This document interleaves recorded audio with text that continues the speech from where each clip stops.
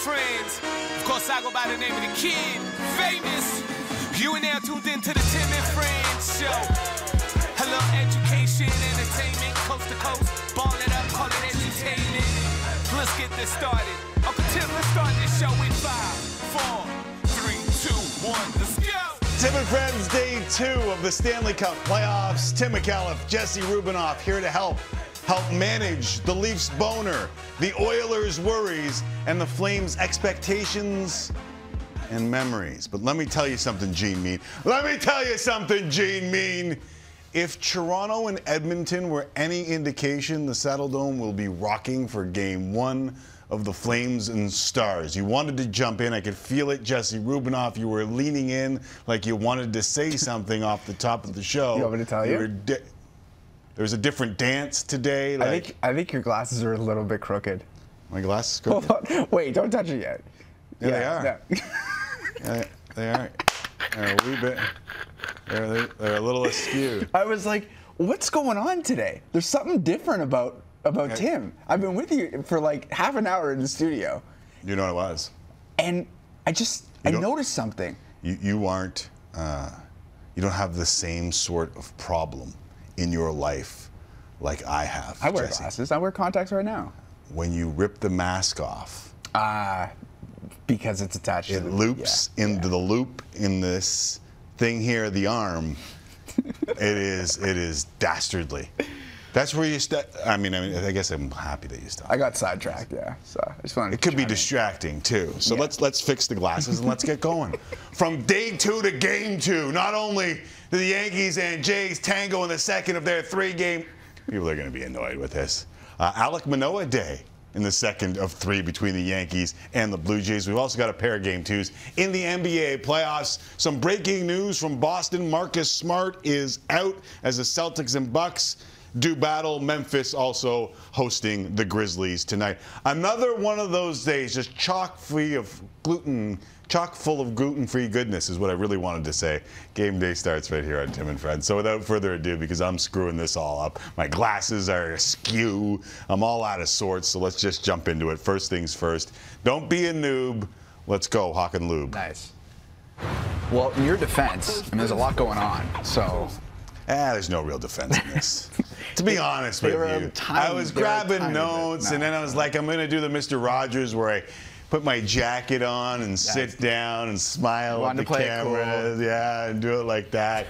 And then my glasses are askew. Let's go. There's a lot going on. It's all good. Yeah. It's all good. The Toronto Maple Leafs made quite a statement last night in Game 1 with a 5-0 win over the Tampa Bay Lightning. Austin Matthews scored twice. Mitch Marner broke a lengthy playoff goal-scoring drought. And Jack Campbell made 24 saves for the shutout. Tim, did everything go right for the Maple Leafs last night? To quote Mr. Rogers, it was a beautiful day in the neighborhood as the Toronto Maple Leafs. Listen, they played about as well as I've ever seen them play in this iteration of the Toronto Maple Leafs as we handed it off to Ron MacLean and all the big girls and boys at Hockey Night in Canada and the NHL on Sportsnet. I uttered 3 of the sporting truths that I have learned in my 25 years in the business. Jesse, you've heard them a few times. 1, special players make special plays on special days. Hard work beats talent when talent doesn't work hard. Yep.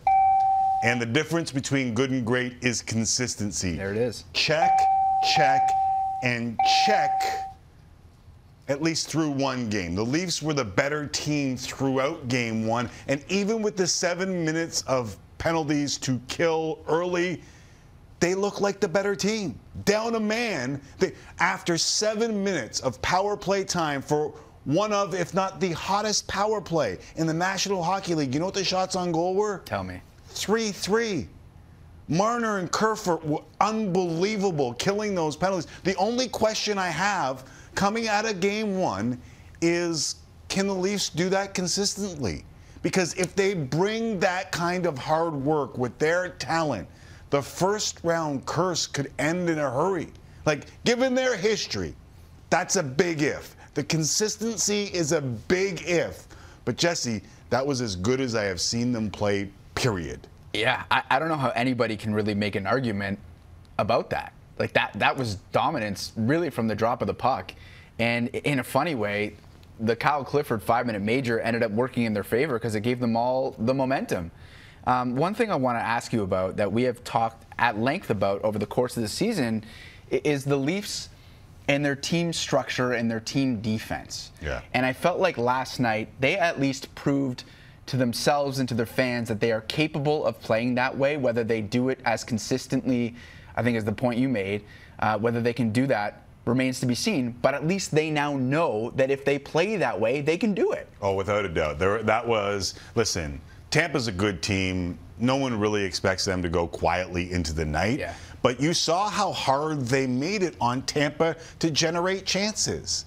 No time and space. No time and space, and that's not just the defense core. So if you are matching these two teams up and saying defense core versus defense core, I think Tampa wins. If you get the help that the Leafs got last night from their forwards, which is what we have been saying the entire year, then this is a different Leafs team. If you see that kind of consistency from them where they make it really tough on the other team in their own zone, that's the kind of Leafs team that can make a run, and that's the kind of Leafs team that when you and I talked to Kyle Dubas at the start of the year, he thought they could be. Mm-hmm. That's exactly what Sheldon Keefe and Kyle Dubas were talking about at the start of the year. They needed the team defense to swarm and take away time and space. And I think that's what you saw last night. I think that was the best version of the Toronto Maple Leafs in this new generation, mm-hmm. Matthews, Marner, et cetera, et cetera. And let's be honest here, special players make special plays on special days.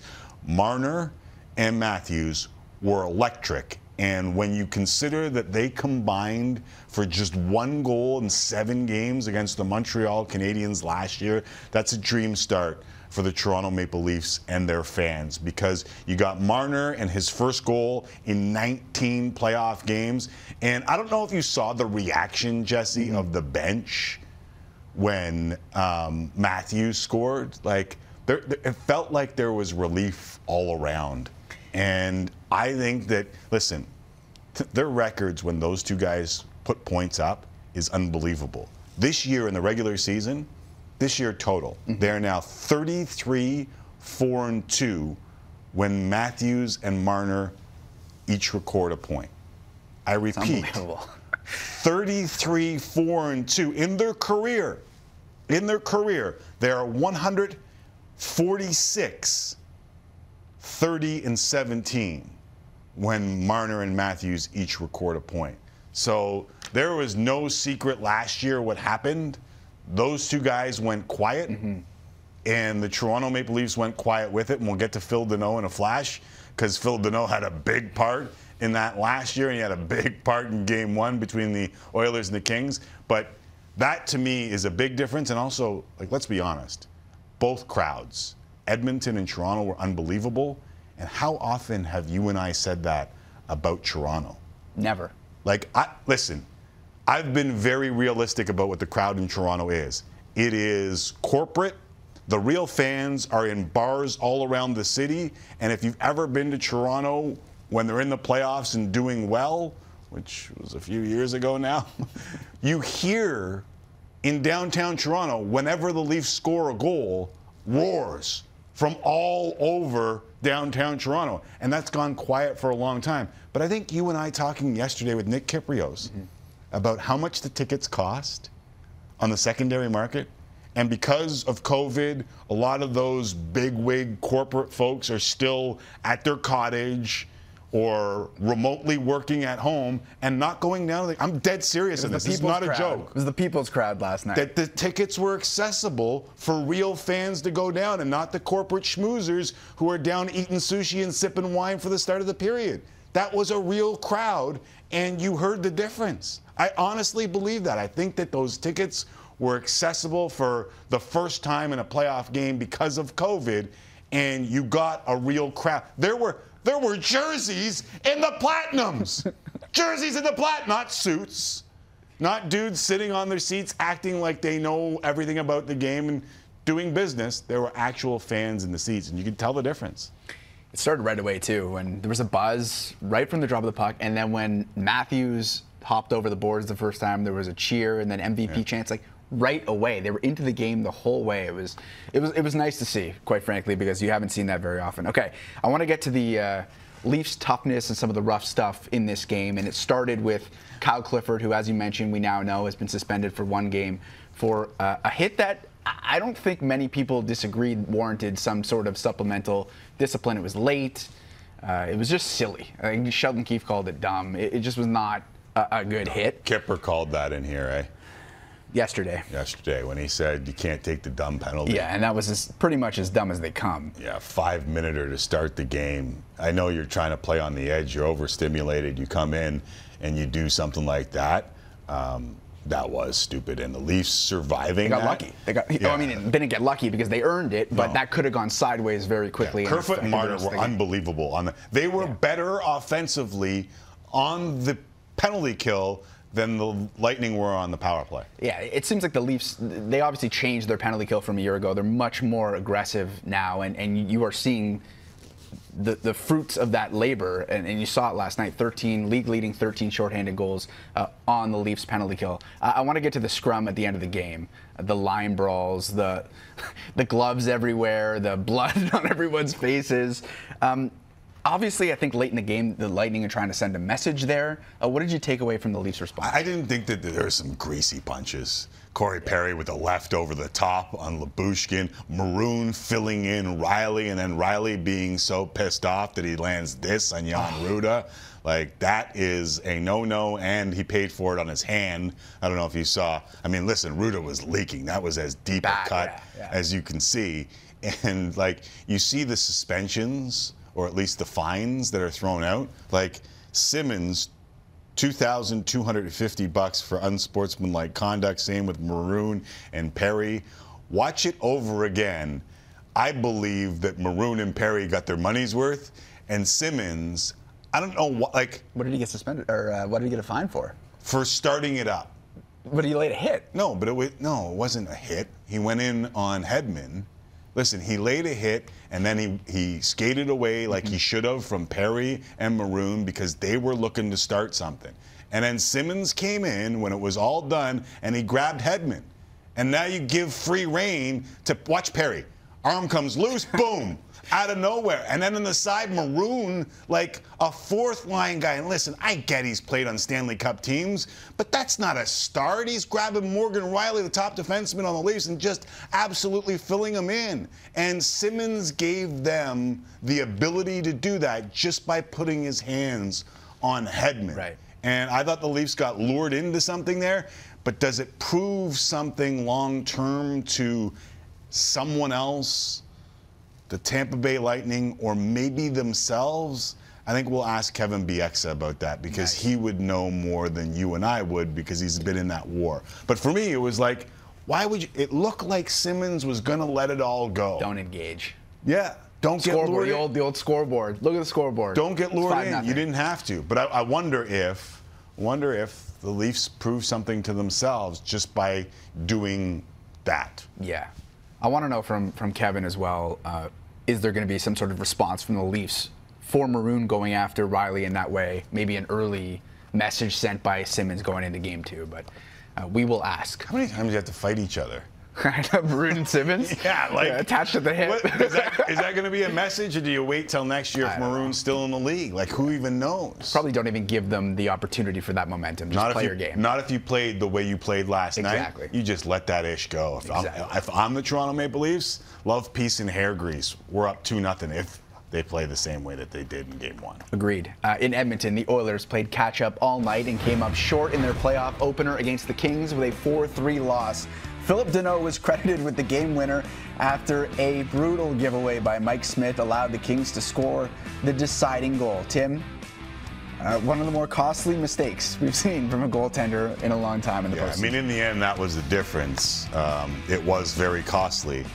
But there is plenty of room for improvement in the Edmonton Oilers. Like, that was a soft start, I thought. They're down 2-0 early in that game, forced to battle back. They're kind of sloppy. Giveaways, not just Smith, led to 2 goals in that game.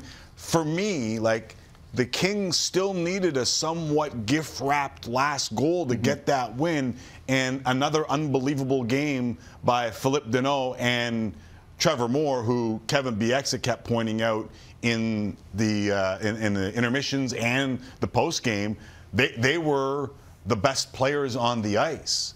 And that ice also included some pretty damn good players. So listen, I get why there would be worry in Edmonton, because now you're facing going down 0-2 at home, and teams that trail 0-2 in a series are 52 and 337.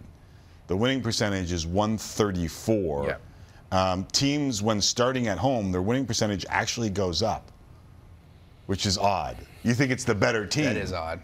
It is. It's a little bit. You think because maybe it's the better team because they're starting at home. But the winning percentage goes up. It goes all the way up to 192, the winning percentage. So it is very rare to come from 0-2 down. I think there's a lot of pressure on this Oilers team, but I also think that there are a lot of places where they can clean up their game and be better than the Los Angeles Kings. Two questions I want to get to on that. Mike Smith, you think, goes right back between the pipes because it was a mental mistake, not really indicative of the way that he played the game, right? Yeah, it was okay. It wasn't bad. I saw some Edmonton reporters asking the fan base, do you go back to Mike Smith? And most of the responses were yes, like 69%, 65%, 72%, like in and around there on you go back to Mike Smith. I agree with that. He has been unbelievable. But there was that swagger, right? Like that shooting the puck. Jen Botterill yesterday. Yes. The swagger that Mike Smith had, shooting the puck towards the open net, like all those things. Gets a little cocky. Got a little cocky. Is that part of his game? Is that what you need? I heard people saying high risk, high reward. Do you want that from your goaltender in the postseason? High risk, high reward? I don't. No. Okay. Starting a fast break in a 3-on-3 with a ridiculous pass, all right, you'll take that. In the regular season, yeah. But you don't want high risk, high reward from your goalie in the postseason. But to be honest, and to be fair, Mike Smith sat at the podium at the end of that game, took full credit, and said, let's go, we're moving on. That was a big mistake. It was a physical mistake. It was a mental mistake. It wasn't a physical mistake, and it won't happen again. And I think that he's earned the right, especially the way he played in April, to be given the opportunity to go out there and prove that he's more April and less last night. Bieksa, as mentioned, coming up, and we will talk much more about those games and the Calgary Flames, who are coming up tonight. They get their series underway as we shift to the Diamond. That'll be fun. Toronto Blue Jays came up short in a one-run ball game last night, losing 3-2 to the Yankees, who have won 10 straight games. The Jays erased a 2-run deficit in the fourth to tie the game, but Gleyber Torres drove home the game-winning run with an RBI single in the ninth. The Jays are in a bit of a scoring slump here. Tim, you worried? Kind of, but not really. The kinda is the proof's in the pudding. When you put up runs, then you can stop being worried about the runs that are put up. But right now, they've got a few injuries, and they're just not getting any good luck. Like, these are some advanced statistics that Ken Reed may laugh at, but I'll explain what I think they mean, and you can agree and or disagree because you're grown-ass people who know what you're talking about. The batting average for balls in play from the Toronto Blue Jays this year is .286. That's about the league average. They are 15th in the league in batting average on balls in play. Now, the batting average balls in play with runners in scoring position drops significantly. That's the bottom of your screen. That's 188. That's 30th in the league. So you go from batting average on balls in play, league average, to batting average with scoring, batting average on balls in play with runners in scoring position, and you drop all the way to 30th. That would suggest to me that you will come somewhere in between those and start scoring some of those runners, especially when you look at the hard hit percentage.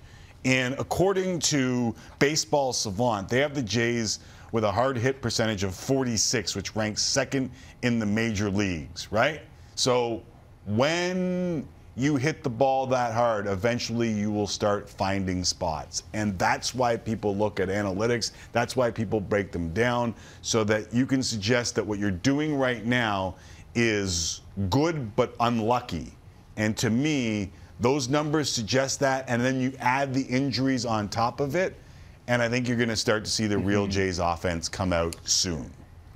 It's funny. If the way they started the year with these one-run wins were actually losses. It's tough to say, eh? Yeah, it's really difficult. Yeah. If they were actually losses, I feel like there would be this call for sort of like, oh, we should have re-signed Marcus Semien, and we're losing him in the batting order now. But you just feel like he's not doing so good. But they supplemented. It's not like they just lost him and they didn't put anything back into the lineup, right? They have Matt Chapman. Teo is hurt, like you said. So you just feel like it's a matter of time, like you mentioned, with all those stats before they really get going. They're too good to not have the offense going like that, and they're still winning games for the most part. The runners in scoring position also suggest when you don't have as many of the big boppers in the lineup, then you don't get as many pitches when you're Vladimir Guerrero Jr. or when you're Bo Bichette. And it seems like Bo Bichette might be starting to round into form too. Another multi-hit night last night for him. So there's a few glimmers of hope, but you always want to see the proof in the pudding. And I think you'll start to see it average out over the course of the season. Usually what happens. And if you're healthy, it always helps. Alek Manoah, the Jays stopper on the hill tonight. Dan Shulman coming up a little bit later to talk more Jays. Yesterday we heard from Raptors head coach Nick Nurse in his end-of-season availability, and today it was team president Masai Ujiri's turn in front of the media. It was a career year for Pascal Siakam, and Masai shared some emotional words on Pascal's success and perseverance. Have a listen. I'm so proud of him. There's nothing. Watching his press conference the other day, I want that guy on my team. I want that kind of fighter on my team. If you can come back from that in life, you saw it. You saw what people called him, racist, all the things that were said about that guy because of basketball, because of sports. Yeah, he gets paid, but he's also a human being, right? Yeah. And he stood it, withstood it, went, when he was coming back, got hit again, got injured. Yeah. Those things crack people, right? And he grew out of it. And to see him on that stage, fight, fight and fight. That's who you want to go to war with, to battle with. I'm proud of him, incredibly proud of Pascal. When Masai gets in front of a microphone, it's appointment TV. Like, he's unbelievable. How valuable is he as the leader of this organization? His year-end availability is a masterclass each year. It's rallying the troops. Like, how does Pascal Siakam watch that? Careful how I say that, McAuliffe. Holy crap. What a terrible start to the show for me. How does Pascal Siakam not see that and want to fight for his leader too? Like, it is a masterclass. And yeah, he's as good as, like, just think competitively. It's quite possible that the Toronto Raptors just had a one-year rebuild. The Tampa tank in front of no fans, I might add. They might have had none of their fans there for a one-year rebuild and be better positioned than a lot of other teams in the NBA. Like, what Masai has been able to build here with the help of the players and with the help of Nick Nurse and, to a lesser extent, Dwayne Casey, is a masterclass to franchises that are perennially in the lottery, right? Like, think of the Sacramentos, the Atlantas, the New York Knicks of the world. Like, they're all searching for something like this, and it's possible that the Raptors are in a better position than all of them moving forward, given where they're at, and that's just on the court. So competitively speaking, he's checking all of the boxes, and that one-year tank could be their rebuild. Then off the court, you have a guy who fits in the city, in the country, unlike many others. He's a philanthropist. He's helping a continent with their game, right? Like, amazing. He is helping a continent with the game of basketball and beyond. And I don't know if there's a better fit for Toronto and for Canada, and vice versa. Like, maybe Washington, D.C. could afford him the kind of support that he's gotten for Giants of Africa. But, like, I just think that the fit has been perfect, and the only lingering question is, when does that pay off for a free agent? because we've seen it happen in hockey when people didn't think it was going to happen in Toronto and in Canada. We've seen it happen with the Jays. Now that they're getting good, free agents want to sign here. Will it happen with Masai Ujiri and the Toronto Raptors? Because that's the only thing left to be answered. Can he attract that, or does he have to do the Kawhi Leonard every time? Right. Which is difficult, no question about it. He's a heck of a leader, no question, and he's also got a pretty good sense of humor. Here is Masai on Nick Nurse. No team has contacted me, and I see all the stuff that, like, you guys see. I dream like they dream. Yeah. Yeah, I want Messi. I want Ronaldo.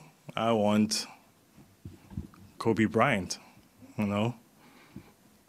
Yeah, so they keep dreaming. I dream too.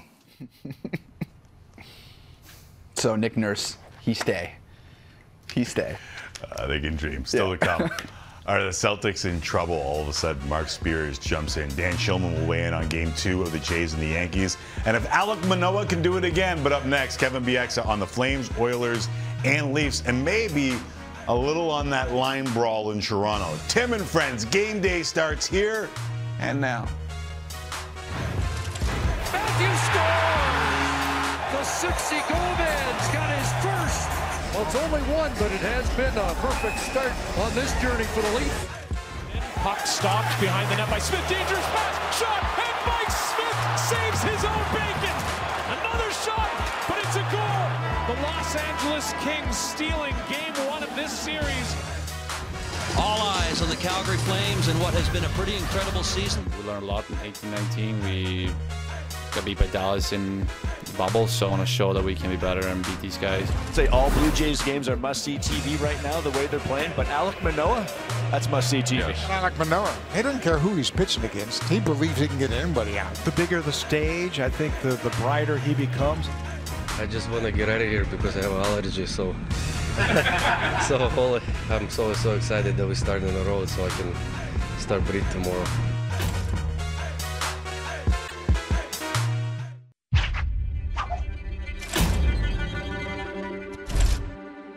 Tonight, the Cup quest begins anew. Nothing quite like it. It should be a great ride to be a part of. Played back to the line for Jake Muzzin. Scores! The all-important first goal of this series. 5-on-3 could be a game changer. Matthews scores! The 60-goal man's got his first. And here's Camp racing in. He's in alone. Scores! Short-handed. Back to Marner walking in. Scores! And Mitch Marner's playoff drought is over. Line brawl here. Absolute gong show breaks out. Well, it's only one, but it has been a perfect start on this journey for the Leafs. What tremendous anticipation at Rogers Place with Oiler fans expecting something special in this postseason. Connor McDavid moving in with speed. He scores! Connor McDavid to the rescue there. Listen to this crowd. This is what it's all about, the Stanley Cup playoffs. Puck stopped behind the net by Smith. Dangerous pass, shot, and Mike Smith saves his own bacon. Another shot, but it's a goal. The LA Kings have yet another lead. The Los Angeles Kings stealing Game 1 of this series.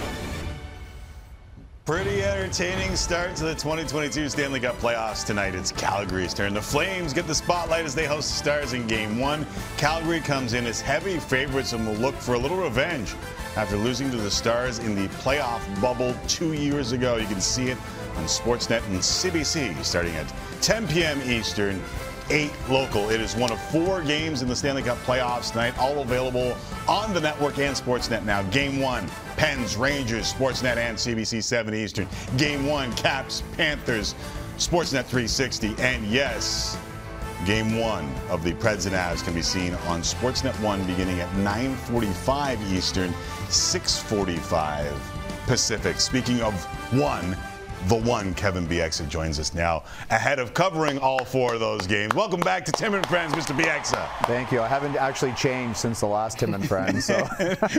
when we had the Bada Boom sheet, oh yeah, it's somewhat similar. I just like the Reds when I'm on your show. I don't know why. Maybe you're seeing blood whenever you see Uncle Timmy sitting here. Right. Let's get to Toronto, where there was a wee bit of pressure. Wayne Simmonds said before Game 1 that the team, they would have to change the narrative. How does that rank in terms of starts, at least?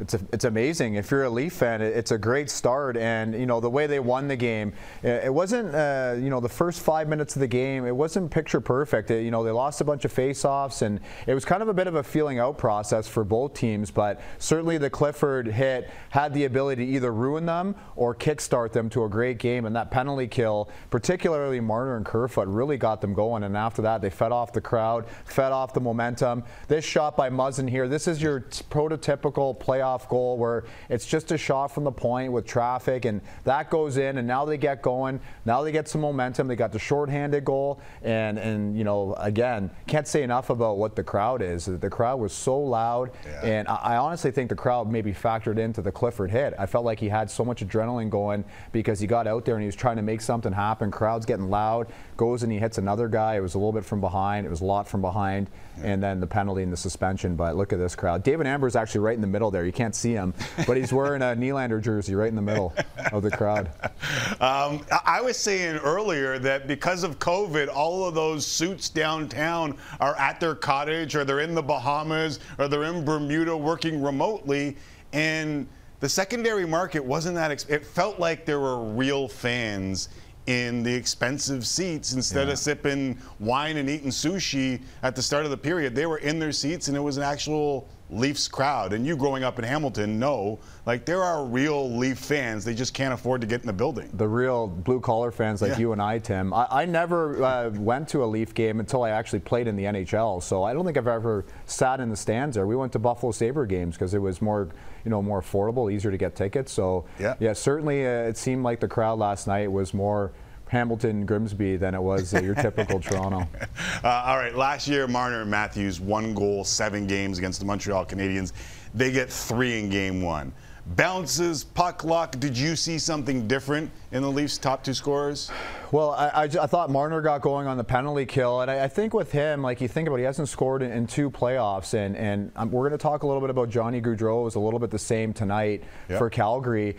A lot of times these players that are skill guys that like to hold on to the puck and make plays, when the playoffs come, the game changes, right? So it's more physical. There's guys on the other team that are finishing more hits than usual. So your tendency is to get rid of the puck quicker, to dump pucks in, to chip them, to not really play your game and not really be yourself. And as you can see from these clips, Marner was himself last night. He was holding on to the puck. He was making his creative plays. He was playing on instinct. It seemed like every read he made was a good one. The puck followed him for a bit. He had his, you know, when he's at his best, he's having fun like this. I know after a goal, everyone's happy, but it all goes back even to the Raptors game when he was on the sidelines with Kerfoot and he's giving the big thumbs up and the big grin. Like, it seems like he's a little bit more comfortable this playoff so far. Without a doubt. Without a doubt. We posted the same thing on our Twitter account because it seemed like there was... Look better on him than you, though. Yeah, I think so. Jesse asked me about the line brawl. Both of us agreed you'd be better to answer this question. I found it remarkably interesting. I thought that the Leafs and Simmonds weren't going to get lured into that. What was your take on the line brawl? Well, Simmonds tried not to get lured into it, but it was only a matter of time. Like, you have a team that has won back-to-back Stanley Cups, and they're proud, and they understand the game within the game, Perry and Maroon in particular. And you just knew as this game went to 3-0, 4-0, 5-0, that it wasn't going to take a whole lot to get this going, to spark this. And as much as Simmonds tried to stay out of it, he was right in the middle of it. He had no choice but to defend his teammates. Morgan Riley's throwing punches, which you obviously don't want to see too much. But you see Simmonds here. He threw a big hit in the corner, and now he's trying to skate away from it. But Tampa Bay just wasn't going to let him. And I think both teams handled it well. The suspensions the fines is a little bit interesting because It's almost like a warning shot from the league saying, you know, like, we don't want to see this too many times. This is, you know, the NHL, and we understand, but it's $2,500 fines to Simmons, to Maroon, to Perry. Patrick Maroon has $2,500 of hair product in his hair at all times. So this is like a slap on the wrist for these guys, but it's warning shots that we don't want to see this at the end of every game when somebody loses. But great for the fans. It just kind of tied the whole game in for the Toronto faithful from Hamilton. Does that prove anything to the Leafs? Like, there are some people trying to tie that bow around it, like the Leafs are proving to themselves that they won't be manhandled. I don't know if I saw that. I just saw two teams that really want it. Yeah, but yeah, you have to understand, like, I think the Leafs did a good job of proving during the regular season that they weren't going to be manhandled, you know, with Clifford, everything he's done, and Simmons, and but just the way everybody played, right? Lyubushkin coming in and being physical. The playoffs, you want to win. So as much as you want to prove that you're tough and that you're not going to back down, and you also want to win the game. So whenever there's these scrums and these little mini line brawls, you always want to come out of it on the right end. Right. So you want to come out of it on the power play. So as much as you want to punch somebody, and I think a guy like Simmons really understands that, which is why he was skating away and he was trying not to get involved and give Tampa any momentum. But you have to come out of these brawls and these scrums on the right end of the penalties. Right, understood. Did you notice a difference in the officiating last night on day one? Like, were they calling the rule book at least for 2 periods? Yeah, I think they were. Well, yeah, exactly, right? Yeah. I think it was pretty good. Like, I agreed with the Clifford hit. I agreed with a lot of the penalties, even in the late game and the Edmonton game as well, like a lot of trippings and holdings. And you saw, like, McDavid finally drew a penalty. He didn't draw a penalty all of last year. And, you know, Draisaitl drew a couple, and you know, like, they're trying to call the game the right way. It's tough in the playoffs. Everything's amplified. We're all watching and critiquing every single call. You know, sure. Some of these even you're like, come on. But for the most part, I thought the officials did a good job. This one right here was actually set up because Draisaitl was getting manhandled for a while. He started to really get going in the second. He was holding on to the puck. LA Kings players were draped all over him, so he drew that. I mean, anything here like in the hands or scoring opportunities, I'm okay with those being penalties and seeing the power play penalty kill matchup. Going back to the Toronto series, though, Tampa Bay's power play was awful last night. Yeah.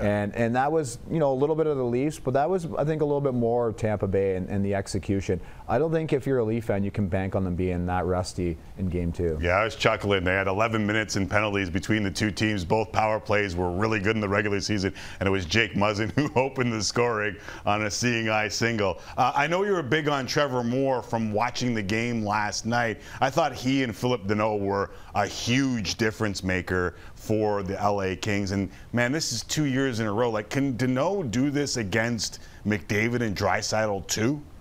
You know, Tim, when he signed that deal with LA in the summer, how many people, like me included, were like, ooh, that's a big contract. Yeah. Ooh, like, great year for Montreal, but like, he's not going to do it. Like, he's not going to be able to fulfill his potential and get better than this. And he had his best season ever. He's one of my ballots for the Selke Trophy. He had that good of a season.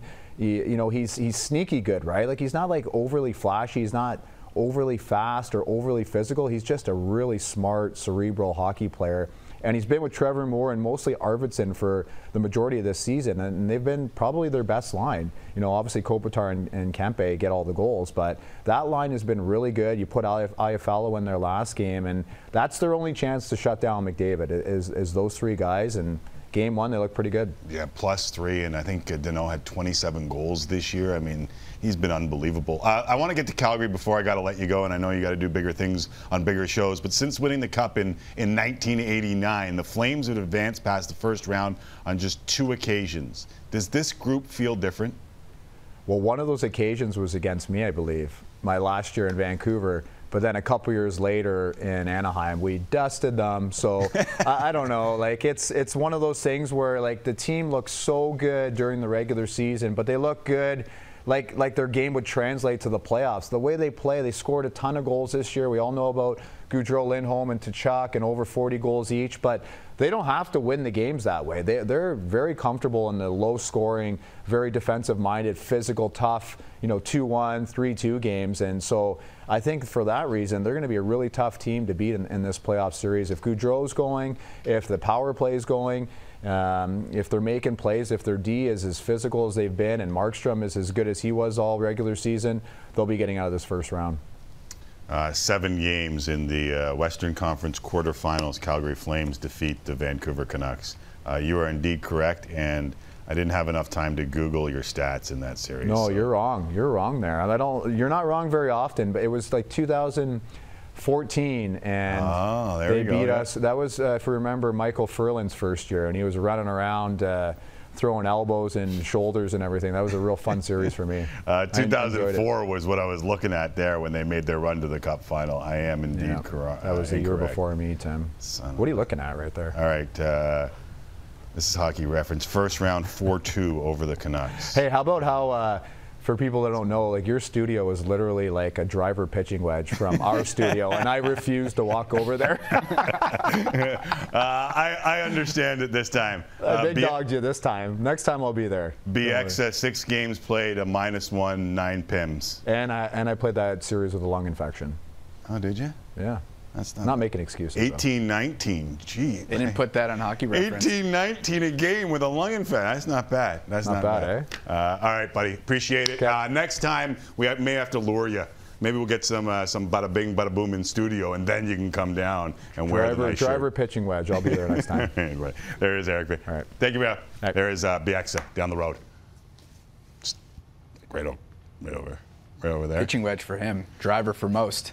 Well, he said driver pitching wedge. Oh, so I got it. Driver pitching wedge. So it's like, 400. That's probably about driver 5 or 6 iron for me. Yeah. More hockey talk on the way with your feedback. Plus, visits to the rinks in Calgary, New York, also on the way.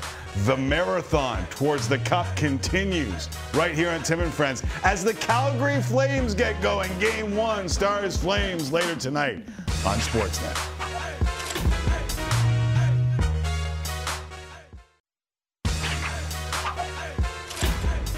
Still to come, we'll get you set for the Flames and the Stars game number 1, and we'll also talk NBA with Mark Spears. But emotional scenes in Montreal today as Guy Lafleur's life was remembered at a national funeral.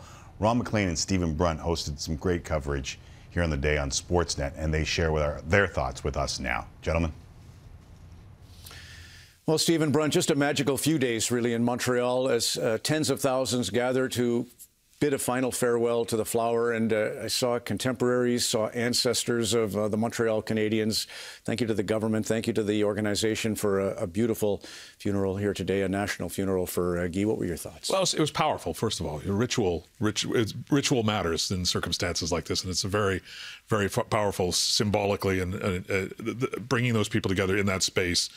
I just kept thinking, like, in how many places on earth would you have a state funeral for? Well, for a hockey player, I can tell you, only one. That's the only place you would have one.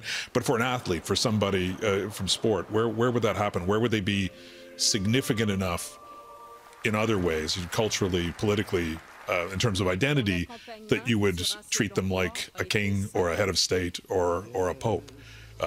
Quebec is distinct, and hockey in Quebec, the Montreal Canadiens, are distinct.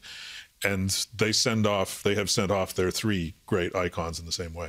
So Maurice Richard inspires Jean Beliveau, and Beliveau wants to wear number 9, but Rocket's still playing there. In the case of Guy, he wants to wear number 4 to honor Jean Beliveau, and Jean says, no, you wear your number, pick your own, and make every child in Quebec want to wear that number, and we did today. And here's just an example of the teamwork, the Montreal Canadiens. They win 15 Cups in 25 years with those 3 great leaders. Boy, they were a team. And there was a moment when the Roadrunner, Yvan Cournoyer, who was so crestfallen, you could see a week ago Sunday in the game between Boston and Montreal when they feted the Flower. The tears in his eyes were special. And today when he got up to speak, Larry Robinson, Big Bird, who was beautiful in his speech, just tapping Yvan on the knee, letting him know, we're all here and in this together. Yeah, very special. You think of those 3 players, they're so different, right? When we think of Rocket, you think of the kind of the fire and the passion and the eyes and the violence sometimes, including the kind of great innate scoring ability. With Beliveau, you think of the kind of gliding above it all, the great leader, Gros Bill. And with Lafleur, I think you think about style, don't you? About elan, about the hair, about those moments when you knew something great was going to happen. And Lord knows, hockey fans in Montreal have always cheered style. They love that stylish player. And he epitomized that, even though as a person, he's in some ways the most low-key of the three of them. Right, the reluctant royal. Yeah. I can't get over how frank he was and how kind he was, and I have a tough time reconciling the ability to be both. But that was Guy.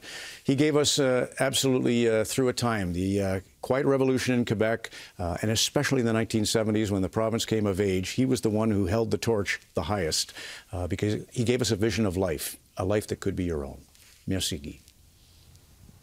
Well done, gentlemen, as always. And that was the beauty of Guy Lafleur, was the ability to be that rock star, that superstar. And yet when you hear people talk about the interaction with, ushers in the arena and people working, the concession stands, it was humble and kind.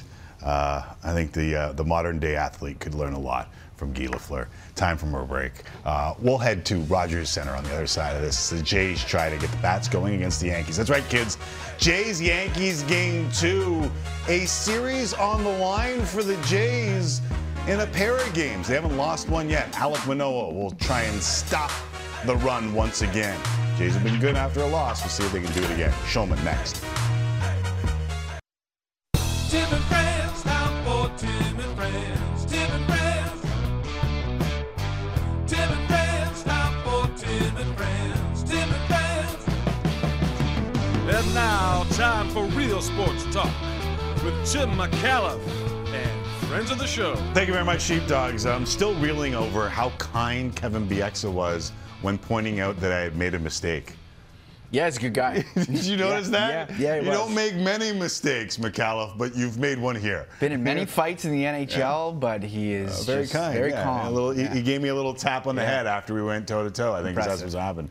And I lost. Back here for hour number 2 on Tim and Friends. Full hour on Sportsnet 360, which includes Mark Spears on the NBA playoffs that are getting very juicy. Marcus Smart out for Boston with the Celtics down 1-0. We'll get to Spearsy in our final half hour. It's just 30 more minutes on Sportsnet. Dan Shulman will join us shortly from the Dome before Hockey Central takes over. 4 more series getting underway in the Stanley Cup playoffs tonight, starting with the Calgary Flames and their fans who will be hoping for a deep playoff run after a wonderful regular season in Calgary. Gets underway with Game 1 against the Stars tonight. 8 local on Sportsnet and CBC. That's 10 Eastern. Jacob Markstrom will, of course, start in net for the Flames. Jake Ottinger goes for the Stars. Should be loud in the Saddle Dome tonight. And that sounds pretty darn good to Daryl Sutter. It's a fun thing. We haven't had it for a number of years. You watched the games last night. 2 Canadian cities. It was awesome. It was start to finish was rocking, right? So we get it here. I've said it before. It's the best part of being a playoff team in Canada is for your fans and for your players. Oh, that's so good. The thumbs up rocking. So good. I feel like we should have that on just like a loop. He's the best. Here's the full schedule of games on the network tonight. Pens and Rangers, Sportsnet 7 Eastern, following Hockey Central. Caps and Panthers are on Sportsnet 360. Alexander Ovechkin, Aaron Ekblad, both back in their respective. Big one for Florida, getting Ekblad back. Game 1 between the Preds and the Avs, Sportsnet East. And Game 1, Calgary again, Sportsnet CBC. We'll head to Calgary and check in with Dan Murphy in just a little bit. There was some rough stuff in Game 1 between the Leafs and the Lightning, and some punishment handed down by the league today. Kyle Clifford was suspended for 1 game for boarding Ross Colton, while Wayne Simmons, Pat Maroon, and Corey Perry were all fined the maximum under the CBA for unsportsmanlike conduct. A reminder, Game 2 goes tomorrow on Sportsnet. Should be fun. Here's Sheldon Keefe on his team's mindset heading in to the second affair. You come in after a win, any win, regular season or playoffs, but certainly this time of year, you come in after a win and you're feeling good. You're wanting to get back on the ice. You're wanting to continue to get to work. It's a lot easier to do that. But at the same time, I think there's an even keel approach to the whole thing, that the guys know that it's 1 game here, and we're playing against a very good team that is going to respond very well tomorrow. And reality is that as well as we played yesterday and as good as we feel about our game, we're going to have to play better. Edmonton Oilers also continue their series tomorrow on Sportsnet. Puck drops 8:15 local, 10:15 Eastern. Following the Leafs and Lightning, a late mistake by Mike Smith led to the Kings game winner today. Oilers head coach Jay Woodcroft was asked if he's made a decision on this Game 2 starter. Here's what he had to say. Yes, I do know, and we'll wait till tomorrow, most likely, to share that. How about that? So decisions made, but it's a tactical thing not to... Sure. Yeah, we got time, we'll use it. As a team, we can do things to help him in that situation. First one being communicate. I think when you communicate well, it leads to speed for your team. So I think we can do a better job there. 2 days and basically 2 we'll sees from the Oilers. First on Nurse, now on Smith. Jays and Yankees continue their series tonight on Sportsnet 1. Blue Jays Central gets going 6:30 Eastern, 3:30 Pacific on the 1. The Jays will look to get the bats going against Jameson Taillon, while Alek Manoah is on the mound for the Jays trying to stop the Yankees' 10-game winning streak. Here's the lineup that will attempt to do that. Usual top 4. And then Biggio and Teoscar getting closer.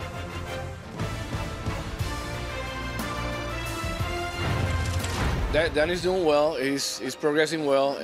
He's going to hit BP today. Actually, he's going to hit right now.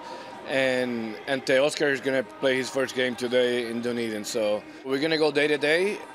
For sure, at least 2, and then we'll see what he does on Thursday if he needs more at bats, or if he will fly to Cleveland to meet with us. He's doing fine.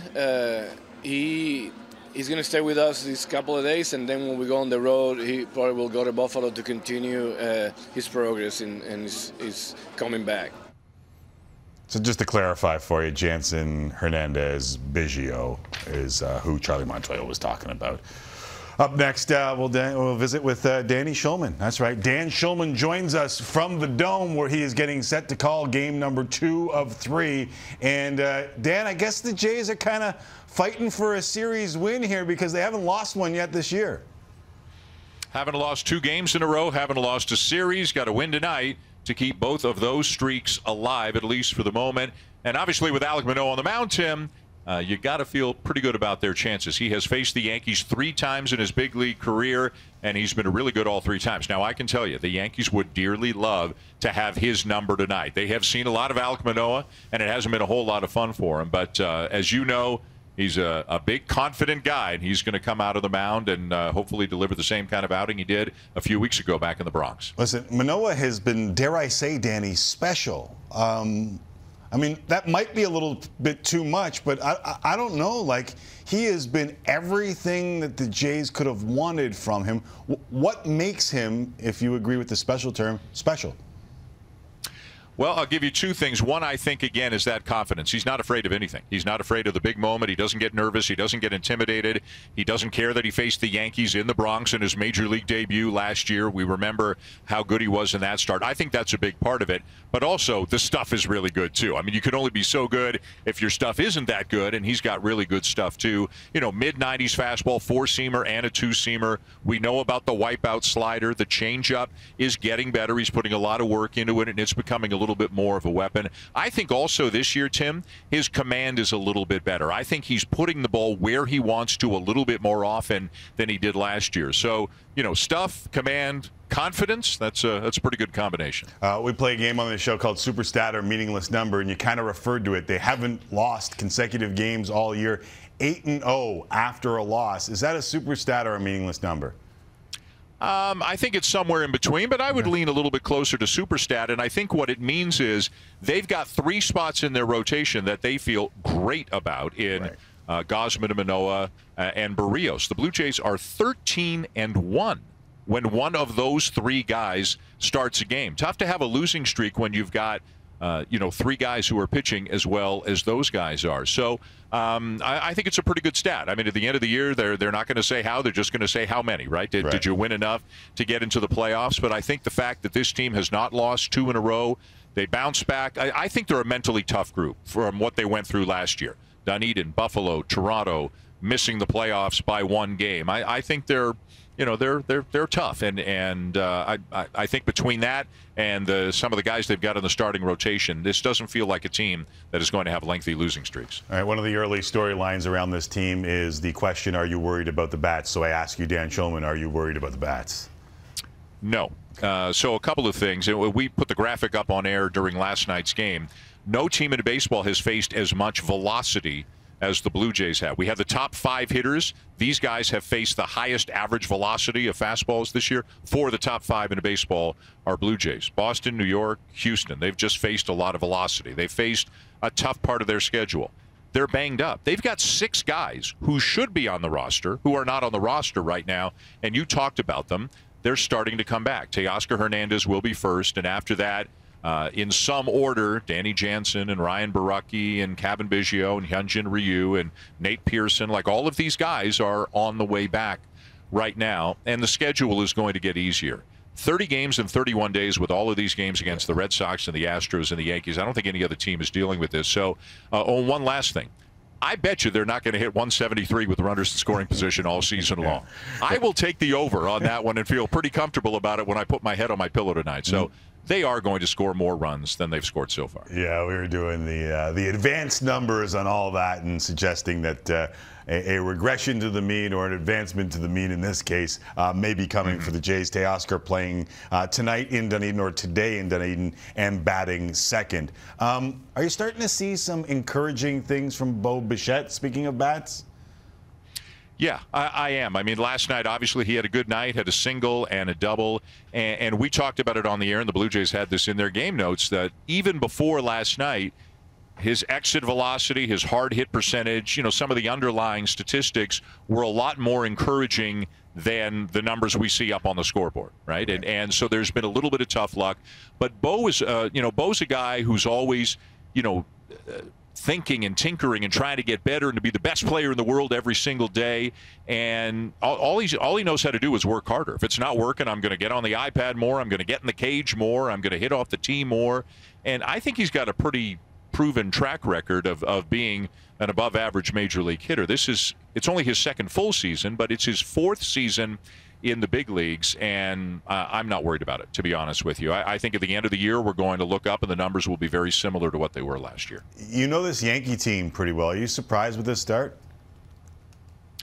10 in a row. Yeah, I mean, the pitching has been great. You know the bullpen, listen, the Yankees always have a great bullpen, and they do again this year, but they've been getting outstanding starting pitching. You know, Cole and Severino are the biggest names, but Montgomery has had a nice year. Tyone, who's pitching tonight, has done well. And Nestor Cortez, who's pitching tomorrow, I think it's like a 1.31 ERA or something like that in 4 starts. And he's just a tough guy to square up. So I think the starting pitching for the Yankees has been probably the most pleasant surprise for them. We did talk about schedule, and it does matter to a certain extent who you're playing in addition to how you're playing, and they've had an easier schedule. They've had 6 games with the Orioles, 3 with Kansas City, etc. That's not everything, but it's something. So, and the nice thing is at the end of the year, obviously it pretty much evens out. And listen, you got to give them credit. You can only play who's on your schedule, and winning 10 in a row with this. Listen, a week and a half ago, Yankee fans were apoplectic about this team. This is wrong, and this is wrong. Get rid of this guy. Get rid of that guy. Now, of course, they're going to the World Series. So, but they've won 10 in a row. They're playing well, and this is a nice early season showdown between 2 good teams. For those who don't know, Dan, he worked with Aaron Boone at ESPN, so you might be a bit biased on this, but how much credit does he deserve in this, and what does he do well to put the players in a position to succeed? So I think, well, first of all, he was a good major league player for a long time, comes from a baseball family. He's young enough and played recently enough that I think he could relate to, the 20-somethings and the 30-somethings on the team. But Aaron is like, you're going to get the same Aaron every day. I would put him in the players manager category. He's a very positive guy. He's not going to get down on guys. He's going to tell them what they need to hear. But I think he's a very positive, supportive guy. And I think the players can relate to that. This is a hard game. It's a sport of failure. It really is. And he's been through it at their level. So he understands that very well. So I think that's one of the many things probably that the players like about him. I know the Jays are doing massive numbers, but did you hear reactions to the Leaf game while you were watching and doing play-by-play on the Jays game last night? Because I was at the Jays game when Austin scored 60, and there were some lingering chants. Austin, Matt, did you hear a little bit of it last night? Honestly, I didn't, but that's because I have these on. Right, our statistician, Scott Carson, who you know well, who's sitting right there, like is dangerously close to being in this shot right now. He can back off. Scotty's allowed in the show. He heard it. Yeah, he heard it because he's only got one. He's only got one earphone on. He's listening to me for some reasons unknown with this ear, so he's got the open ear. So he heard it every time. But honestly, I didn't. But you know me, Tim. Laser focused on the game in front of us. Never paying attention to another game on another monitor. Completely understood, always. By the way, let me just say, I know that we are completely and utterly behind our guy, Buck Martinez, who is pseudo-Canadian, and they're with us in our hearts. But very cool to see you, Joe Siddall and Scott Carson, an all-Canadian baseball booth. I think in all sports outside of hockey, we need to do that more often, and it was very cool to see. So congratulations. It was very fun. Yeah. Thank you. Yeah. Fun to be a part of that. Scotty tweeted out a picture. Hazel tweeted out a picture about that sort of thing. So that was a fun little sidebar to last night's game. As a couple of dudes who like sports outside of hockey, very cool to see Canadians in those spots. Thanks, Danny. Always appreciate you doing the show. All right, Tim. Talk to you again. There is Dan Shulman down at the Rogers Center. The Jays trying to even up this series at 1 apiece. Again, they have not lost a series all year long, 6-0-1 heading into this one tonight. All right, up next, we'll go from one Dan to another. Dan Murphy in Calgary. Carolyn Cameron in New York. 4 more series get underway tonight in the Stanley Cup playoffs. We will discuss Sid the Kid and more next, right here, as Tim and Friends Road to the Cup continues.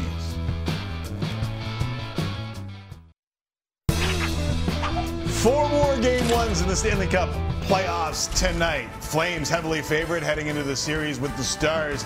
Same Stars team, though, that beat them 2 years ago in the bubble. Flames haven't been out of the first round since 2015, something a longtime Flame Michael Backlund well aware of. McAuliffe well aware of. We haven't had the success I wanted to have here, and but at the same time, it would be enough. Nothing would be to win the cup here in Calgary. So yeah, we. As the group has been there a while, and personally, we want to show that we can be a really good playoff team, and we learned a lot in 18-19. We got beat by Dallas in the bubble, so we got a lot of energy out of that and want to show that we can be better and beat these guys, and just kind of, get some revenge from the bubble and from 18-19. Speaking of veterans, a Sportsnet veteran, Dan Murphy, standing by in Calgary covering this series, among others, for us. Dan, lots of optimism in Calgary this time around? Tim, hello. I would say cautious optimism, and you can understand why. You mentioned the bubble. Yes, the Flames lost to the Stars in the bubble, but really the scar tissue is from 2019.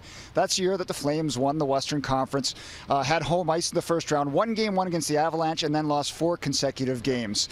But I would say that, these teams are so different, this team and that one in 2019. In 2019, the team was based on skill. And once the first line was shut down, which it was, they didn't have any structure or pushback. They couldn't beat you other ways. This team certainly can. And you remember, Nikita Zadorov was on that team in Colorado and said the Flames were easy to play against.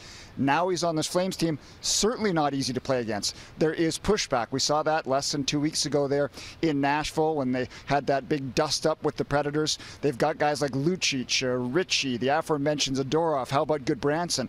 And I think there's far more balance now. The top 3 lines can all score. I think there's a little more insulation for Gaudreau in that top line now. So I just think this team is so much better than the one that won the West in 2019. So I don't think there is as much of a possibility for an upset like they were back with that team against Colorado. I'm just going to call you our Western Canada correspondent because I hear you're driving to Edmonton after tonight to cover that series. And, of course, you work in Vancouver. And some interesting news or at least some interesting comments out of Vancouver. And from the outside looking in, all I see is Bruce Boudreau, 32-15-10 as the head coach of the Canucks, and think, of course he'd be back. So why isn't it done yet? Dan, what's going on there? Well, let's not forget that Boudreau was hired before Jim Rutherford. And it's believed that Rutherford was in negotiations at the time with ownership, and he signed off on Boudreau. But it was a 1 year with an option, and that option is for both parties, and it's got to be done before June the 1st. So the Canucks can pull it out from under him, which they've said they're not going to. They'll have him back next year at this deal, or if Boudreau gets a better offer, he can walk. So it's surprising, but not totally surprising. This management group has been really critical about this team and its structure, and I think that's one thing that's on the head coach, whether it was Green before and now into Boudreau. So I'm guessing that probably when he signed off on the deal, he thought that the Canucks would struggle the rest of the season. They'd let Boudreau walk and they'd bring in the guy they want. But now there's, Bruce, there it is, chance inside the building, outside the building. So it's a bit of a PR mess for this team right now. Yes, they'll have him back for training camp, and next season they're not going to give him an extension. That's a bit of a slap in the face to Bruce. So I wonder if Bruce can find another job and leave them behind, in which they probably might be happy to go find the guy they wanted in the first place. Yeah, we'll see if the fans are as happy as the management would be if Bruce walked away. Dan, always great catching up with you. Thanks for doing this. We're not going to talk Jets, or what? I guess that's more of the Great Plains. We're not to the West yet. You're our Western correspondent. Thanks, Murph. Appreciate you. All right. Bye. There is Dan Murphy in Calgary for now, Edmonton tomorrow. Elsewhere, the Penguins and Rangers get going in one of the more intriguing first-round series.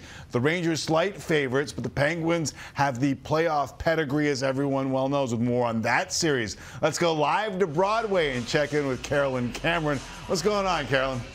Thanks, Tim. Yeah, thanks for saving some teams for me to talk about. So, yes, welcome to Madison Square Garden. I'm kind of hiding the best part, the famous roof with this makeshift tunnel, but I digress, and I haven't even started.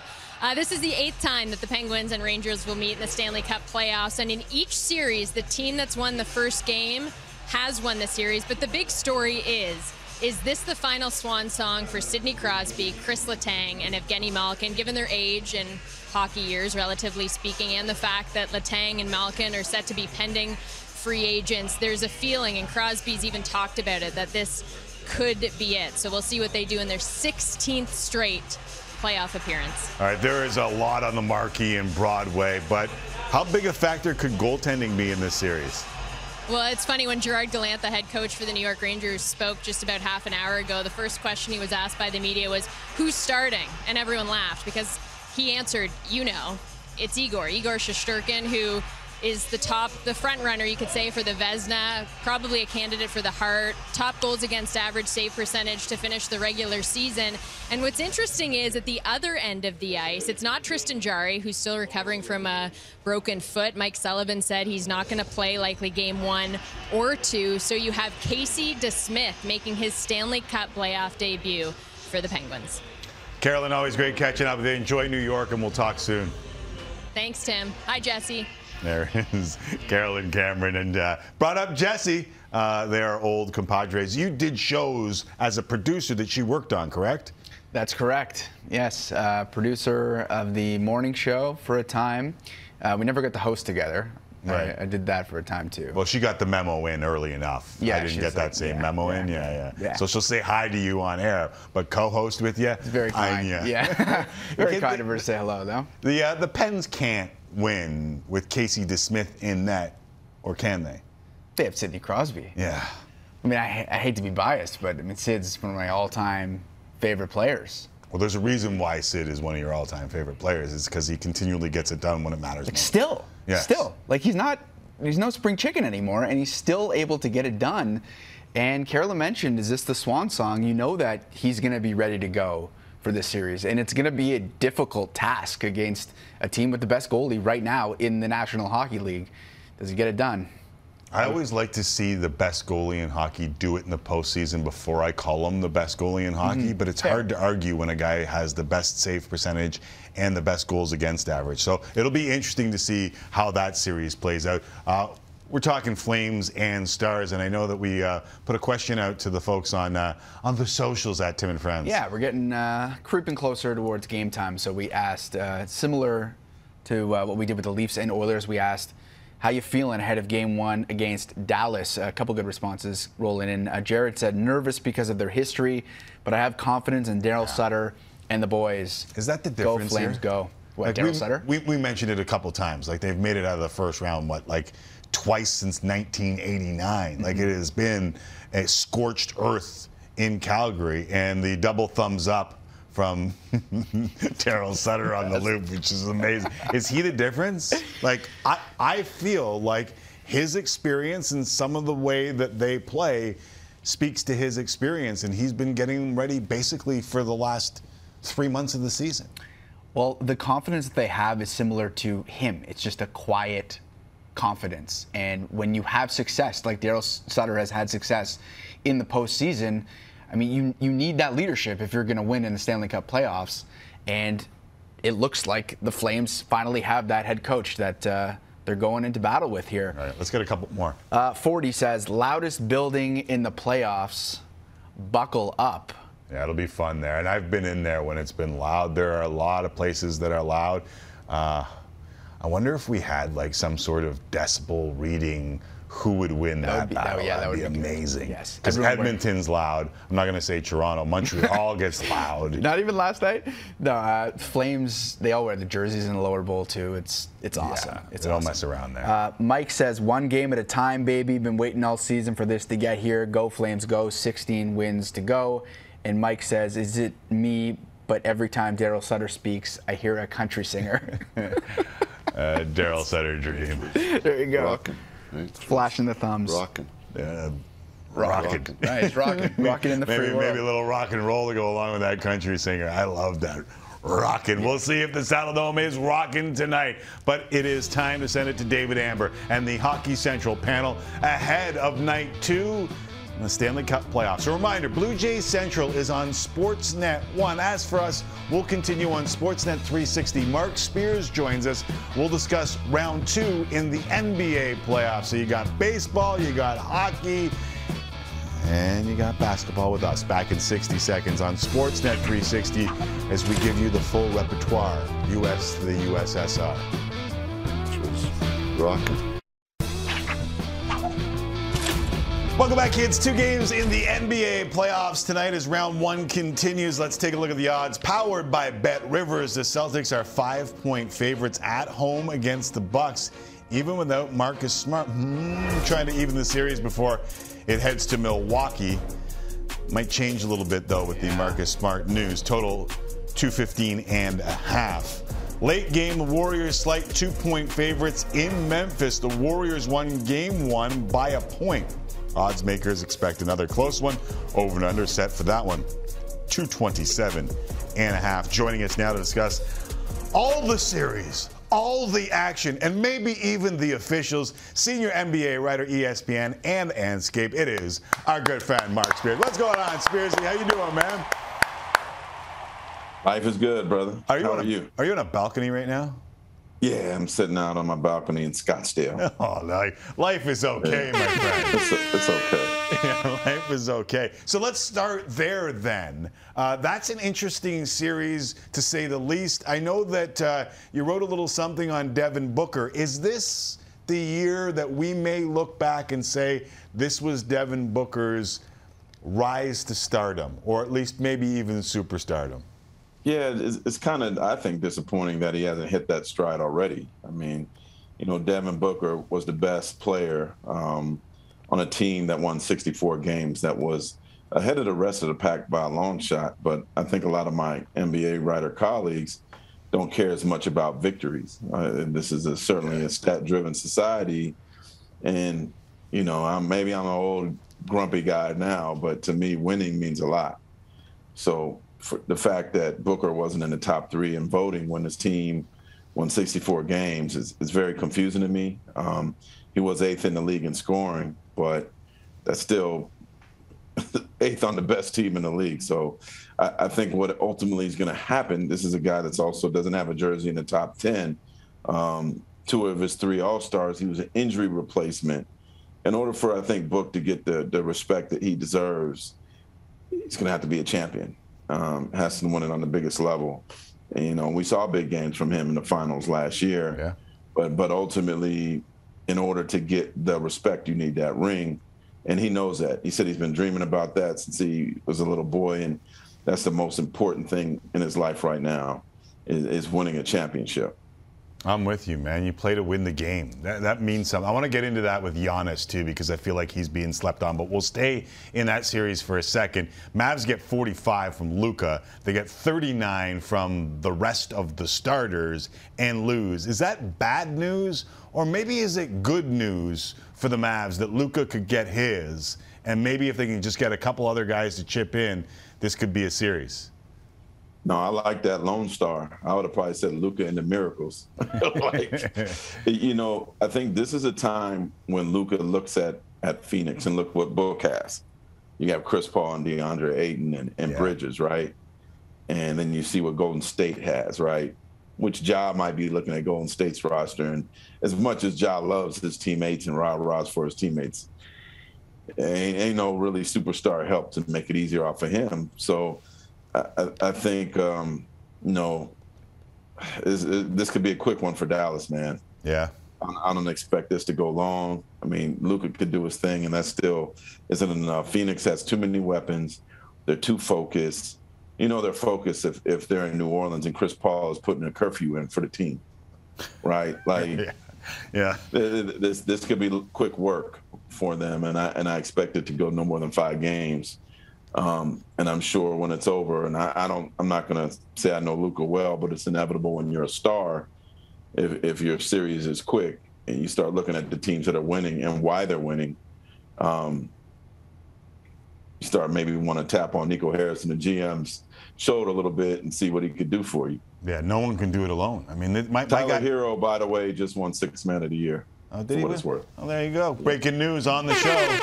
Mark Spears, Tyler Hero, 6th Man of the Year. Like, Luka's averaging 33.4 points per game in his career in the postseason. That's the same as MJ.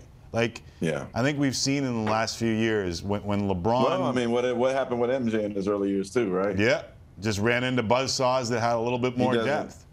Luka doesn't have a Pippen. His supposed Pippen is playing for Washington now. Right. Got to be disheartening for the Grizz to have Draymond tossed, hold Clay relatively in check, not get torched by Steph, only to have Jordan Poole go out and beat you. I'm going to add more to that. Clay was in foul trouble. Yeah. Gary Payton II was in foul trouble. I don't think you're going to have the Warriors play a more awful game. Yeah. And Ja played great. Jaren Jackson, is he going to give you 30-plus again? Maybe. And to lose that game at home, that had to be crushing in the locker room afterwards, man. Like, you didn't have Draymond for like 2.5 quarters. Steph and Clay played, and Gary Payton defensively played limited minutes because of the foul trouble, and you still lost. Clay missed 2 free throws in the end, and you still lost. Yeah. And so this ain't Minnesota, who, in my opinion, should have won that series, but their basketball IQ was so low that they blew it. This is a team where the margin of error is slim. This is a team that smells blood. And I know after they got that first one, the Warriors know that if they beat the Grizzlies tonight, it's over. It's over. Homie, go ahead. No, I'm finished. Go ahead. I was going to say, how did the Splash Brothers add a Poole? Like, it's almost too perfect. This is ridiculous. Well, let me give it crazier to you. Yeah. But if Kevin Durant would have stayed, Poole would still be on the team. Yeah. He got drafted the year Kevin left. But so can we talk about this culture thing? Because I feel like what we've learned over the last little while is that culture matters. That the way the Warriors embraced Kevin Durant gave Kevin Durant more than he appreciated from the squad. And I think you see the same sort of culture with Chris Paul setting a curfew in Phoenix, and you don't see it in places like Brooklyn, and you don't see it in places like Philadelphia or with James Harden. And I think we're seeing like that winning curfew, matters. James Harden and curfew? What did you say? No, I did not put those 2 words in. There's no lemon pepper wings at curfew, Spearsy. What is that, breakfast? Yeah. But don't you think like we're starting to see that like the dedication to the craft and the understanding of what it takes to build a team is starting to really matter? You could say it about the Celtics too. Like, that's how they turn the corner. Well, I also think in terms of, like you mentioned, Jordan Poole, right? Environment matters. And so if Jordan Poole gets drafted by Orlando, is he doing all this? I don't know. I think the thing is, when you walk into an environment and Steph Curry's there and Klay Thompson is there, and they're willing to spend time with you, that helps a lot. And then one assistant coach from another team told me in terms of Jordan Poole, he's like, when Klay and Steph were missing, the smartest thing that Steve Kerr and their coaching staff did was basically give Jordan a green light. Right. And just say, hey, you can make mistakes. It's okay. Build your confidence. That team wasn't going anywhere. And it built his confidence. Playing a lot of games in the G League built his confidence. And actually, Rod Strickland, who's basically the GM of the G League Ignite with a lot of young players, he told Jonathan Kuminga, the rookie for the Warriors, he's like, the best thing that happened to you is getting selected 8th by the Golden State. Because of that veteran mentorship that he could get. And I'll go back to this. I covered Carmelo Anthony like his first 5 years in the league. And when he was a rookie, Kiki Vanderway, the general manager of the Nuggets at the time, considered signing LaFonso Ellis to basically be that veteran guy, that Chris Paul, that Steph, that Draymond in the locker room. He didn't do it. Marcus Camby, God bless him, Kenyon, Andre Miller, they didn't have time for a young Melo other than if he wanted to sneak into a club at his age, right? So Melo told me years later, he's like, man, I didn't know that about LaFonso Ellis. I wish I had a guy like that kind of could keep tabs on me, be a big brother, in the same way that Byron Scott was for Kobe Bryant, right? Those things are important to develop young players. And if they're in a place where, they get too much power, too much this, too much of that too early, a lot of times it could go in the wrong direction. And the one thing that Jordan Poole did was show from the time he got out there that he had a work ethic that might have even been exceeded what Steph Curry and Klay had. Right. They had to tell him to get out the gym, and that's why he is where he is today. That's crazy. That culture, especially in Toronto, like we saw it. Vince Carter ran the franchise, and they couldn't do anything. And now you see what Masai is doing and the culture that they've built. And you've got a one-year rebuild and a team that gave the Sixers a run for their money when they never should have given the Sixers. So let's just focus in. I got about 2 minutes left here. Is James Harden like ruining his legacy right now? Look, is he hurt? Is there what's the part of the story that I'm missing here? Because it just feels like he's not playing. He's a Hall of Famer. That's done. I don't think there's nothing more that he needs to do in that regard. In terms of the defense, teams are keying on him. Can you guys hear me? Yep, we got you. Okay, no, yeah. I said it. In terms of defense, teams are keying on him, especially with Embiid out. They can focus on him. And so I talked to PJ Tucker on Friday, and I'm like, are you going to guard James? He's like, I'm not going to guard James. Of course I'm going to guard James. So being James Harden is, without Embiid is tough enough. And then you're going to have big old PJ Tucker. Y'all know him from his time in Toronto, following you 94 feet. Come on, man. In your space the whole game? Come on, man. Good luck. I don't care how great a scorer he is. You got PJ Tucker beating you up the whole game. It's PJ Tucker. It's the Heat defense. From the moment he stepped into the floor against these guys, I mean, who better to know all the secrets to to James Harden than a guy that he played with for 4 years that all he cares about is defense. That's like the worst guy he could have guarding him right now. Yeah, a guy that went at him in practice every day. Some dude that knows all the, herbs and spices of KFC, man, and try to make the chicken a little better than KFC does it. He knows all the tricks. Right, he knows all the spices. He knows all the herbs.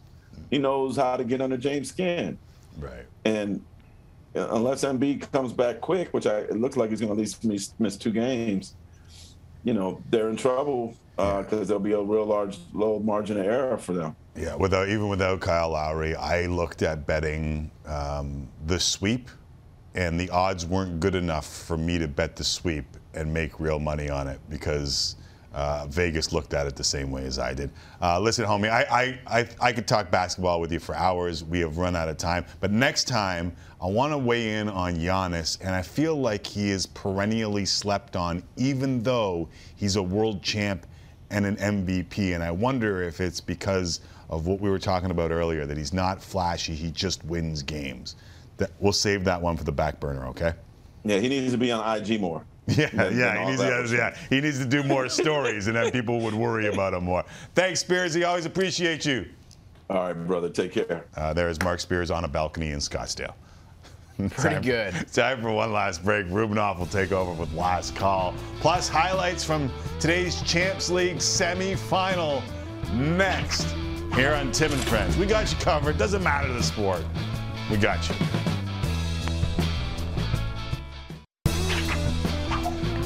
Champs League semifinal, second leg. A lot of folks thought that Liverpool got the easy draw with Villarreal, and they led 2-0 on aggregate, looking to reach a third final in 5 years.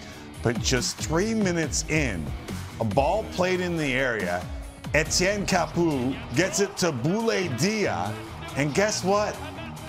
They got a chance. Yellow Submarine down 1 on aggregate. Then Villarreal in the 41st minute just keep coming. Capoue crosses Francis Coquelin. And guess what? We are 2-2 going into the half at Villarreal. But Liverpool repels the uprising. Mo Salah touches Fabinho through the legs. A little nutmeg on Geronimo Rulli. Liverpool reclaimed the lead 3-2 on aggregate. Then 67th minute, a little icing. Luis Diaz off of the Trent Alexander-Arnold cross restores the 2-goal lead as if that weren't enough. How about Sadio Mane?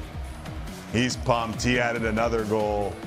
And Liverpool 5-2 on aggregate as they storm back with 3 second-half goals. Could Liverpool pull off the quadruple? Like, they're going to need a little help here. But for a franchise, for a club that for a long time was the losers of the group that was once one of those marquee franchises in all of sports, they have found their way back to the top. I love how we cover all sports on this show. Like nothing, we leave no stone unturned. We attempt to. On Tim and Friends. And we're going to go to another sport right now, to basketball. Last night in Phoenix, Jay Crowder was handed a flagrant 1 foul for this kick to a sensitive area of Luka Doncic. That decision stirred up some controversy while Draymond Green decided to weigh in on Twitter. Green, who was ejected on Sunday for a controversial flagrant 2, tweeted out a series of crying emojis, as well as this tweet right here, been ejected for less. Should Crowder have been tossed? No, we need to. I should have asked Spearsy about the officiating. The officiating in every sport right now is being scrutinized, and I feel like all of the scrutiny is putting the referees in the top. Like, that's a ridiculous play. That should be a flagrant, but you shouldn't get kicked out of the game for that. Like, you shouldn't get kicked out of the game for what Draymond Green got kicked out of the game for a day before. Like, this is ridiculous. It's stupid. It's a flagrant. Let's all move on. Kicked out of the game for it, I don't know. That's a step too far for me. Yeah, it's reckless, but it's not like particularly dangerous or anything like that. Like the Draymond one, I guess you could make some sort of case. Well, it might be dangerous to future children. I guess I got to choose my words a little more carefully there. No, like, let's be honest here. We all know what it is. We all know what a foul is. We all know what you should be kicked out of the game for. And what Draymond got kicked out of the game for a day ago was not a flagrant 2, and neither was this. This was stupid. Give him the flagrant, give him the shots in the ball, and let's move on. Yeah, agreed. These leagues are calling it tight here in the postseason. The NBA and NHL, at least as we saw last night. Okay, last night, the annual Met Gala was held in New York. It always brings out some eccentric outfits. Here's Russell Westbrook, showed up wearing this last night. Cut or uncut? You know the answer to that. What are you asking me? Well, it's the Met Gala, so there's like a purpose behind it. You're supposed to go wearing the most extravagant thing you could possibly get. But you could find something better than looking like you're telling me that I should not pass go and not collect $200. I wonder if that's the inspiration behind that outfit. Probably, right? Really? Monopoly? The dude in Monopoly was the inspiration for that outfit? He didn't have the, what do they call it? The monocle. Thank you, Dobbs. The monocle. Yeah, I don't think he had a monocle. No, he did not have a monocle, and he just thinks he's fashion forward. And I guess in the end, he is fashion forward because people look at him like that. But for me, it's ridiculous and it's completely cut, even though it is the Met Gala. There's a lot of things that you could do and not look like. Even the socks. Okay. Look at the socks. Yeah, I mean, did you even notice the socks? I'm not going to defend it. All I was saying is that it's the Met Gala, and that's what those who attend the Met Gala do. So then we should just rip the Met Gala. Sure. And speaking of ripping the Met Gala, did you see Odell Beckham Jr.'s chain? Yes. We have it. So Odell Beckham Jr. wore this chain to the Met Gala. See, Odell Beckham Jr. doesn't look the same way that Russell Westbrook looks. I don't know. What? You think so? What's the thing? I don't know. He doesn't look. Listen, you look at it and you say, okay, that's the Met Gala. Now, the ridiculous part of what Odell Beckham Jr. is doing is the chain that he's holding is a $650,000 chain. Why? You wonder why people don't like the Met Gala. American opulence at its best? Yeah, I mean, come on. $650,000 chain, flaunting the, I don't know. It used to be about being fashion forward, and now it's about flexing. Yes. On how fashion forward you are. That's the word. But that's 2022. How do you walk around with that thing? Like, how does he walk with that chain around his neck? It's crazy. Like, now that you've advertised it too, like every dude that may be into something like that is going to look at Odell Beckham Jr. and just say, And he does it because, what do we do? Show it on the show today. Exactly. Mission accomplished. The Wild and Blues kicked off. It is my fault. The Wild and Blues kicked off their series last night with St. Louis coming away with a 4-bagel win in Minnesota, and this was just ridiculous. Wild captain Jared Spurgeon took out his frustrations on Pavel Buchnevich with this cross-check, was fined the maximum of $5,000. Go for it. Why do we do this in the NHL? Why don't you just punish what happened on the, like, did anyone look at that and say, it's good playoff hockey right there? It's a guy getting a little excited and cross-checking someone across the back of the ankles while his legs were on the ice. If he, by any chance, suffered a high ankle sprain or, God forbid, broke his ankle, what would have happened today? And I know Jared Spurgeon's not that guy. So let me add that caveat. He's not that guy. We get it. That's a 5-game suspension at least, right? Of course. That is so dangerous and so unwarranted in the game. Like, we both like the rough stuff in hockey. And we both like Jared Spurgeon. He's a good player. Yeah, but that's ridiculous. Absolutely ridiculous. And I think, like, just immediately, as you said and I said, Kyle Clifford, 1 game, that fits. 1 game, so that easy. fits. Yeah, it's so easy. Just do it. I don't get it. It's like they're trying to outsmart you, the NHL. It's like, no. We know more than you. Yeah. Okay, the Caps and Panthers. You don't know the game. That's a hockey game. Exactly. The Caps and Panthers get their series started tonight in Florida. You can watch it at 7:30 Eastern, 4:30 Pacific on Sportsnet 360. Alex Ovechkin will return tonight for the Caps after missing the final 3 games of the regular season with an upper body injury. D-man Aaron Ekblad will also return for the Panthers. He's been out since March 18th with a lower body injury. Who you got between the Caps and Panthers to me? Goaltending. I'm not sure that answers the question. Whoever the better goalie is. Goaltending. Oh, you wanted me to deduce from the goaltending. Yeah, I think goaltending wins that series, and I think the Capitals have a better shot than most people would expect, though their goaltending has struggled, and if they don't get the goaltending, then it's over quickly. But I don't know that Sergei Bobrovsky has the history of being that dude when it matters the most. This team might be good enough to carry him, right? And it might even be good enough to turn to Spencer Knight and get through. But